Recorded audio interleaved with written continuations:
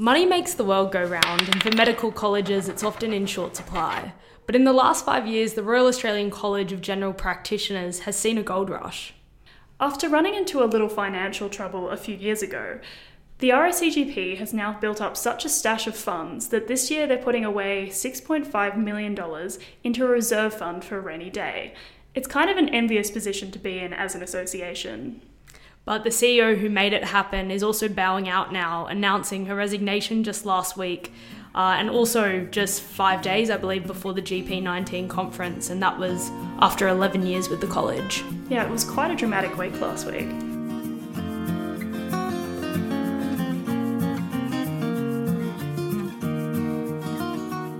And today we're joined by TMR reporter Penny Durham, who is down in Adelaide for the college's annual conference. Welcome back, Penny. Hello. How was the conference in Adelaide? It was quite busy and interesting. If you've been reading our boss Jeremy Nibbs' stories lately, you might have been expecting that there would be some fireworks or maybe some visible discontent at the annual conference, but you would have been disappointed. It was all fairly positive as far as I could detect, at least. Although obviously out of about 41,000 members, there were about 1,500 at the conference, and of them there were maybe 150 at the annual general meeting, so obviously they're going to be the ones who are the most engaged members of the college. And later in this episode, we'll be joined by the publisher of the Medical Republic, Jeremy Nibbs, and he'll be looking at the latest financial report from the RACGP and how the college is spending your money, and also to speculate a little bit into possible future directions for the organisation. But back to the conference, Penny, what were people saying about the college's finances? Well, what we obviously identified from the annual report, as you mentioned, and what was acknowledged at the AGM is that the college is in a very strong asset position. That is, it has buckets of cash and other assets, which is in a bit of a contrast to the members it represents, who have been falling behind other specialist physicians financially and in their perceived status. That's if you listen to the college's own campaigning. The college this year, that's 2018-19, had a total operating surplus of nearly $7.5 million, and $6.5 of which they've put into a rainy day fund, which they hope will grow to $15 million. And in recognition of all this cash, they've frozen membership fees this year rather than raise them as they normally would.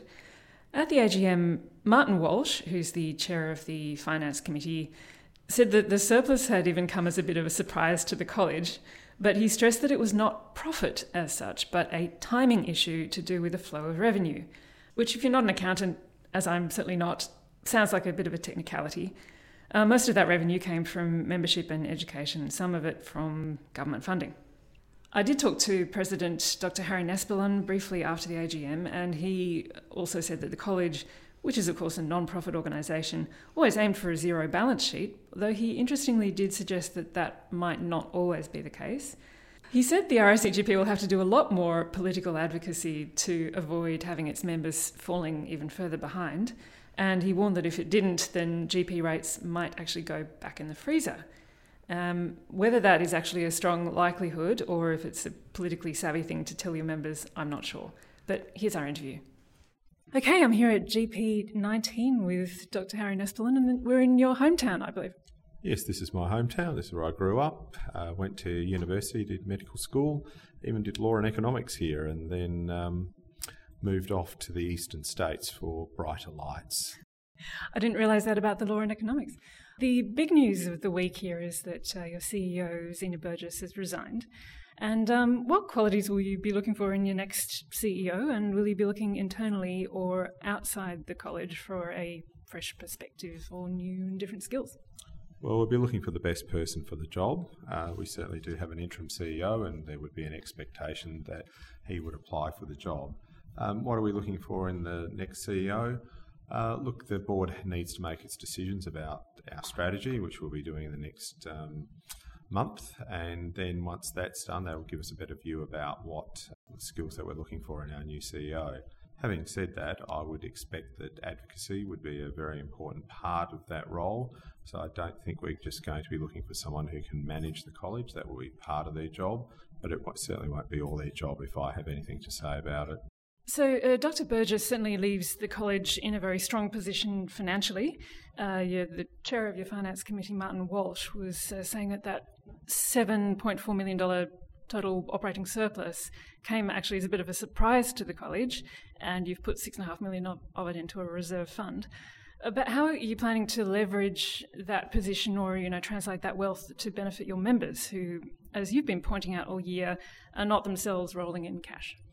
The college has decided, or the board has decided, to set up a reserve fund for those rainy days, which inevitably will hit the college as we go over the next 10 to 15 years or even beyond. We're looking to put aside about $15 million. The usual budget for the college is to end up with a zero profit, and I think the board's going to need to think about whether that's the right way to go in going forwards. In answer to the question about our members, as we announced today, there will be no rise in the membership fees for next year, and there is certainly a strong push amongst a group of us that we should be investing more in our members and helping our members with their day-to-day activities as GPs. Between the board and the executive, does the college have all the skills it needs to push the interests of GPs and stop them falling further behind? You said you're warned in your speech this morning that there could be another freeze or worse on the horizon if the college doesn't engage sufficiently in the political process. There's no doubt in my mind that there will be another freeze or worse if the college and general practice in general doesn't engage in the political process and become active advocates for general practice. The college has excellent staff when it comes to policy and advocacy, and we're very fortunate to have those staff members, and part of the reason why we do have those staff members is because the college is in a position of being able to employ better staff because we're able to offer hopefully better benefits for those staff. If the college is going to invest in its members, going back to the question before, advocacy, in my view, is that number one issue. I've said before that the reason why you should join the college is because the college advocates on your behalf as a GP.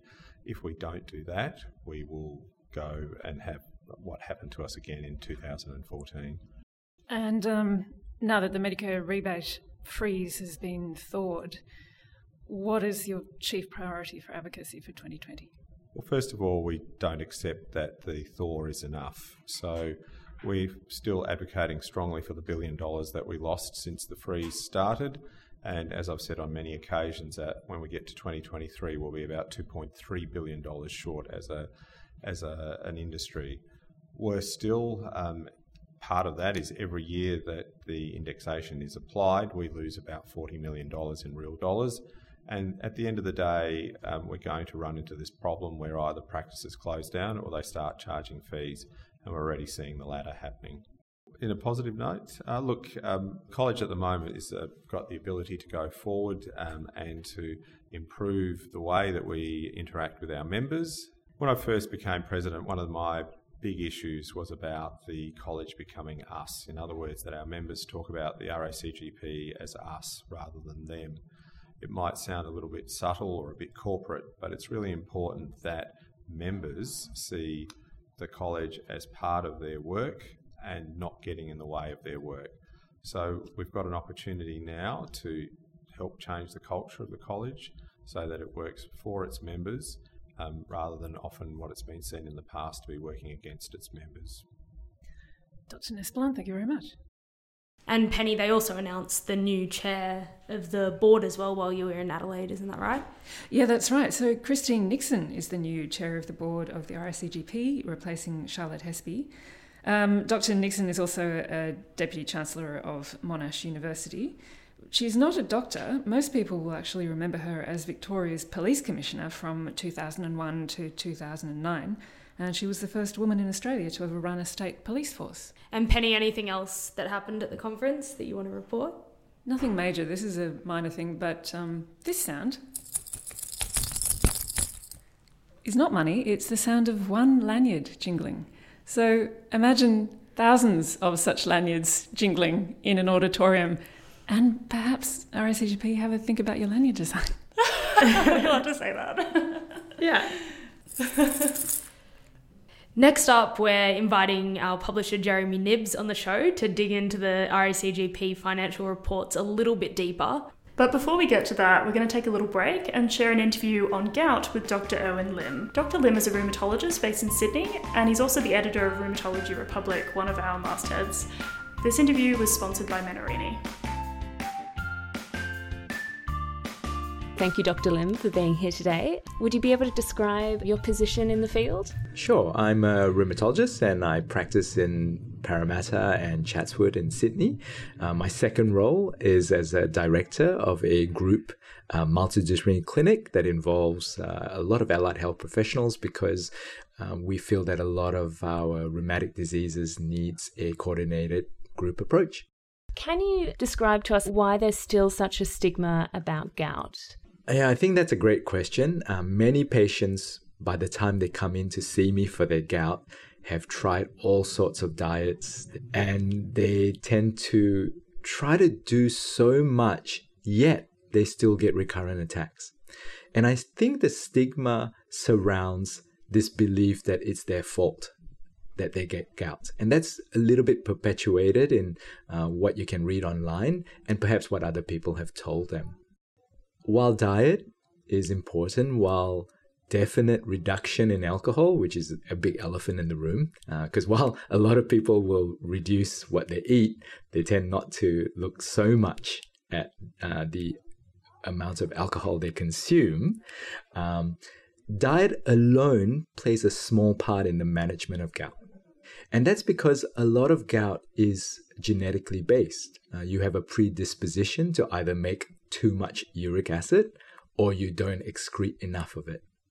And so while diet is really important in reducing very common comorbidities such as obesity and hypertension, it alone is insufficient for many people with gout. For most, particularly if they're in the doctor's rooms with their gout, they will need some form of urate lowering therapy, and that's unfortunately a medication.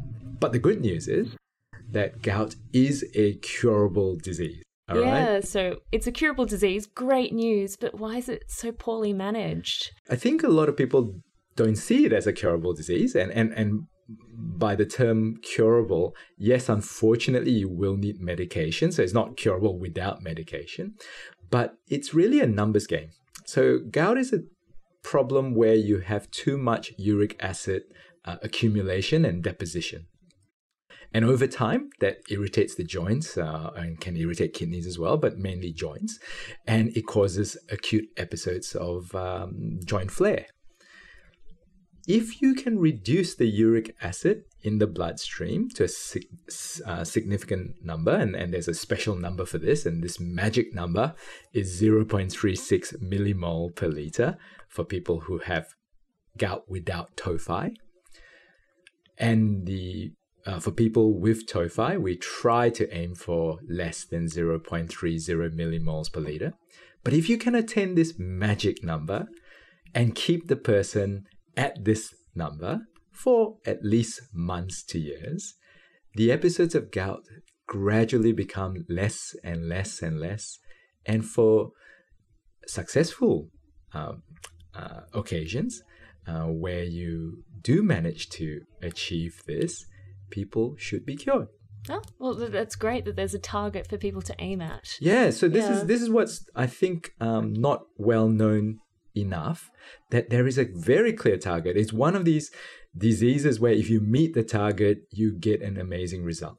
So I think a lot of my GP colleagues are well aware of the target for blood pressure, for example, well aware of the HbA1c target for diabetes, but they should really be putting gout in the same category. And in fact, the results will be even better.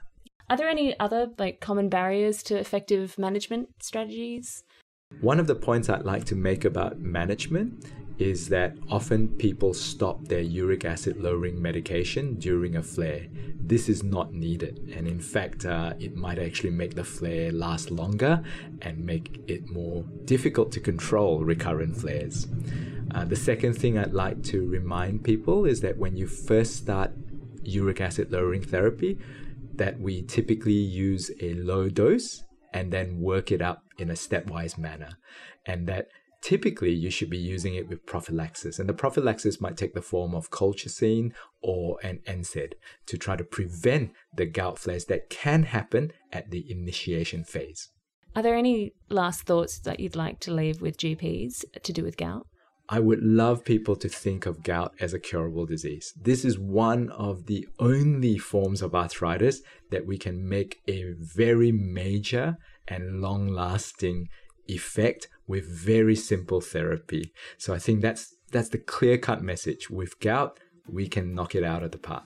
Thank you very much for being on the podcast, Dr. Lim. Oh, it's my pleasure. Thank you very much for having me.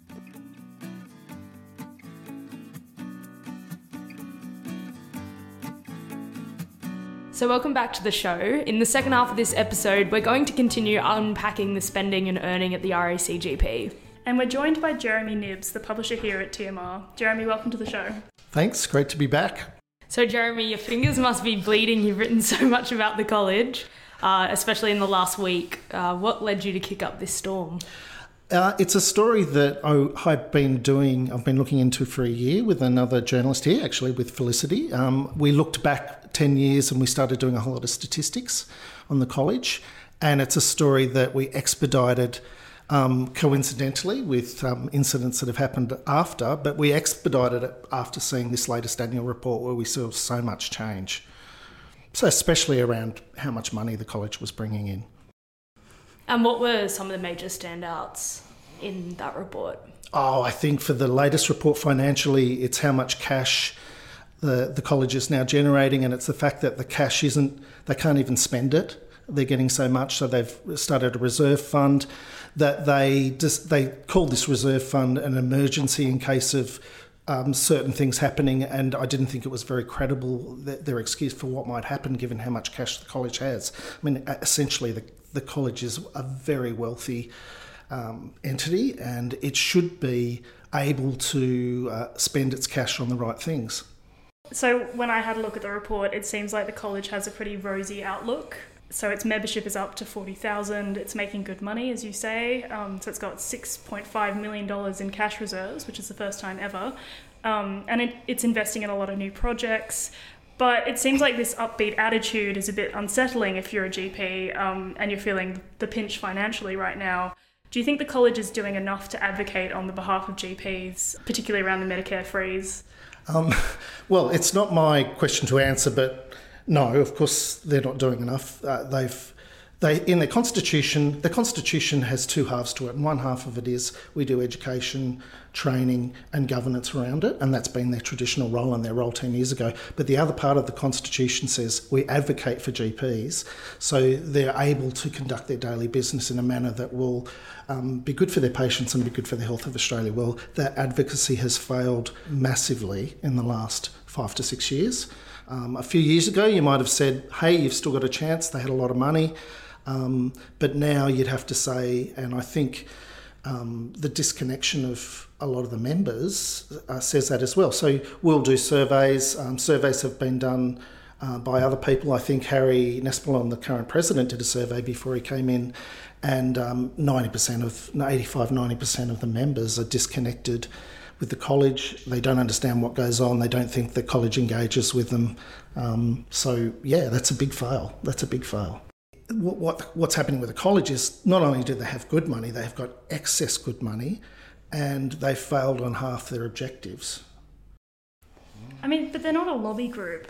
So they are a lobby group. They should be. They're a declared lobby group now, and I think that's part of the confusion, maybe a little bit for members, but in the past they weren't a lobby group. They were and traditionally colleges aren't lobby groups. Traditionally, they're just educational groups, right? They're education, training, and governance and standards. And there is confusion around that, and there are people who say that the college shouldn't be a lobby group. But the reality is that the AMA has lost members. The AMA has less than 6,000 GP members, and the AMA has failed far worse in a way than the RACGP has failed, because the AMA is the lobby group. It's the original group that everyone entrusted to make sure that doctors of all sorts in Australia were represented in the right way in the minds of politicians. The problem for the AMA is GPs are half the population of doctors, and anyone will argue in the Department of Health and the state departments of health that GPs are the secret of the future of healthcare in the country. So if they're the secret of the future of healthcare in the country, how come we haven't paid them for the last 6 years? And how come they're increasingly downtrodden and they have no power at the federal level where they get paid from? So, the AMA has lost its way, and I think what Harry Nespelon did here when he started is, hey, we have to be a lobby group, and it looks like now it might be going to try and get its act together with lobbying and with far better engagement with members. But they don't talk to the press. I mean, this is the thing. They don't talk to the media that often. Consumer media or medical media, they don't talk to the medical media much. That was a decision, I believe, made by the college a year or two ago. I wrote a story about when we first went to break bread with the college, and it was a very strange meeting, and it ended up in nothing happening. And really, the college after that disconnected and didn't treat the medical media as any normal company would treat media. They didn't get back to us.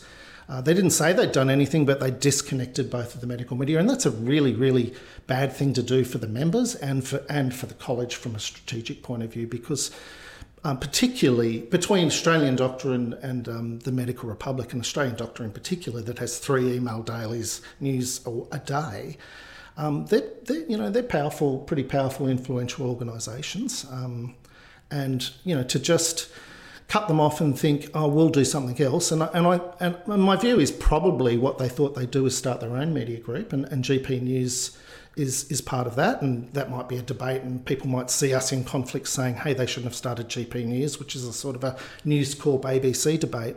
But really, if you look at the objectives of the college and what they're spending their money on, why would they spend their money? Why would they spend $500,000 a year starting a daily news service when Australian Doctor does 85-90% of what they already do? So you've talked a little bit how there might be a growing sense of disconnection between the members and the college, and almost like a growing apathy. I mean, we see that as well with people in mainstream politics, but you see it among GPs, and even the engagement in things like their latest financial report, and perhaps members aren't really aware of what the college is spending money on. Yeah, I think if you go, so Felicity and I did the last 10 years of the annual reports, and one thing we looked at was a whole lot of things that cost the college a lot of money and failed, and sometimes failed spectacularly. Now, Oxygen was started 10 years ago. That was the commercial arm of the college. I'm not really sure who started it, but it was this big thing where they're going to have this huge commercial arm, but it was a very mysterious organisation, not well reported, and the failures of it, especially not well reported. And this annual report they've had for 10 years only reports against things like membership and finances and a few other things, and then it has a lot of commentary on how great everything is, but it doesn't measure, monitor and report against key objectives, and one of the key objectives was advocacy. They did say in the last annual report, the CEO said, our program of advocacy has resulted in the lifting of the pay freeze, to which I got a comment from many, many people that said, well, if we were responsible for lifting it, what did we do when it was on its way in and during the last 6 years, which is a very valid comment. And one of the things you could say here is by the time it all comes off, it's estimated that GPs will have lost $1 billion in take-home pay. And, to get all that back is probably impossible now, and to get back to a point where GPs have a place in the minds of society and a place in the minds, first of all, in politicians, is a long road. And if you talk to the president, he says, "Look, it's a very long game." Yeah, not to mention as well that with GP training, we know that there's empty spots going in now with every year. That gap is growing in the amount of people picking GP training, and that's a shortfall that won't be made up in the next few years. And that's the other telling figure that was in this report. So, great financial thing, membership went up, but, it's a very telling figure that in the last 3 years there's been a 37% drop in GPs in doctors choosing to train as GPs, which is essentially, it's out, the secret's out. Being a GP is a pretty hard road to tread, and, that has to be changed. And if you look at any document that's coming out of government, it's recognised that in a society and a community where chronic care is coming at us like a tsunami, and acute care, the day of acute care is really over, and to manage chronic care, to keep people out of hospitals and to have longitudinal care, GPs are the secret, they're the hub, and probably they need a lot of enabling in terms of technology and networking to do that. But hospitals cost $30 billion a year, GPs cost $10 billion a year, 95% of people see GPs every year, 15% of people go into a hospital. You work that equation out. But if we go into an election, it's a big, shiny hospital on the Gold Coast that people want. And there is no question in any strategy document, or you could go to any high-level C consultant, and they will tell you that the secret lies with GPs. So we need to get our act together and start paying them properly, start organising them better, and start getting them enabled with technology better. So the reign of Zena as CEO is over, and so she's been making $500,000 a year on this job, but clearly it's time for new horizons for her. So as you say, this is a moment for the college to really pivot. What do you think are the directions that the college should go in, say, in the next year? Look, I think they should take their time a bit here. I think they need a good communications person in the middle there that gets out to their members and gets out to the medical media like us and lays out a plan that has some of these things in it, so people around the college that are important and influential start to believe. I think after that, they have to think very carefully about how they got themselves into this situation, and it's a situation that's my view, which is the executive drove the board didn't drive the executive, and that they need to look at the governance of that board and how it happened. I think now they'll be fairly aware that they need to have continuity about a couple of really important things, which is, here's what our strategy is, and here's what our strategy says we're going to try and achieve, our objectives. Those objectives are in the Constitution. One of them's advocacy. Well, if they are the objectives, then work backwards as a board. Make sure it's in your strategy. Make sure it's in your reporting. Do more reporting than just the annual general report, but when you do, tie it all together and make it contiguous so everyone can see everything. And then open up the college to have more means for, the members at the lowest possible rank who want to say something can say something. Someone said to me, well, they have to swing the public. That's much harder to do because it's very expensive. And, the public loves GPs already. I think they just don't understand. And a little bit like climate change. Oh, GPs are slowly dying. We've got a lot of other problems. We've got climate change as a problem. GPs are slowly dying. You can't really get that message easily through to the public and have them respond. Probably you have to nail a few politicians to the cross over the next few years.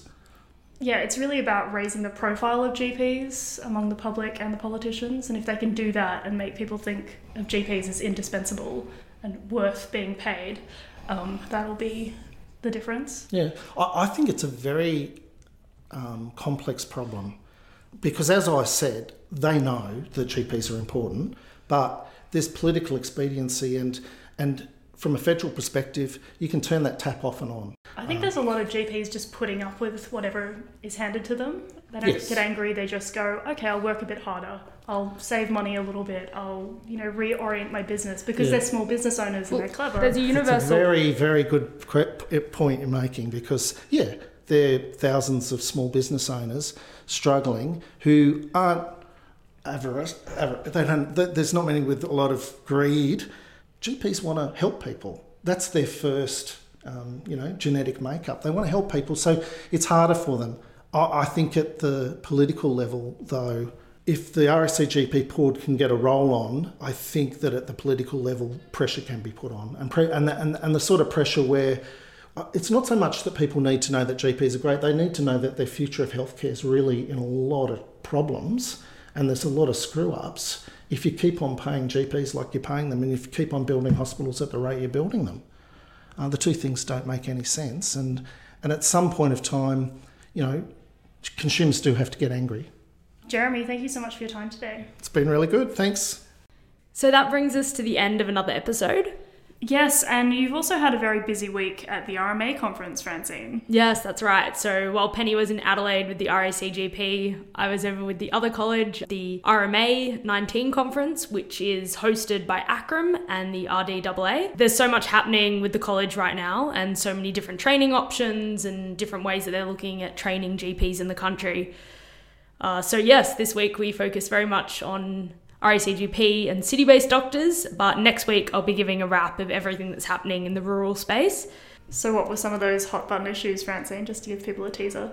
So for the first time in all of the medical colleges in Australia's history, the Australian Defence Force has signed a Memorandum of Understanding with ACRM, and basically that's going to ensure more training options for army doctors going forward. The other important thing on everyone's mind is the Rural Generalist Training Program and how that might ensure more doctors for the bush, and also about how we can entice young doctors out to some of these towns that really need a strong workforce. Great, that sounds like it'll be quite interesting. I look forward to talking to you about that next week. See you then.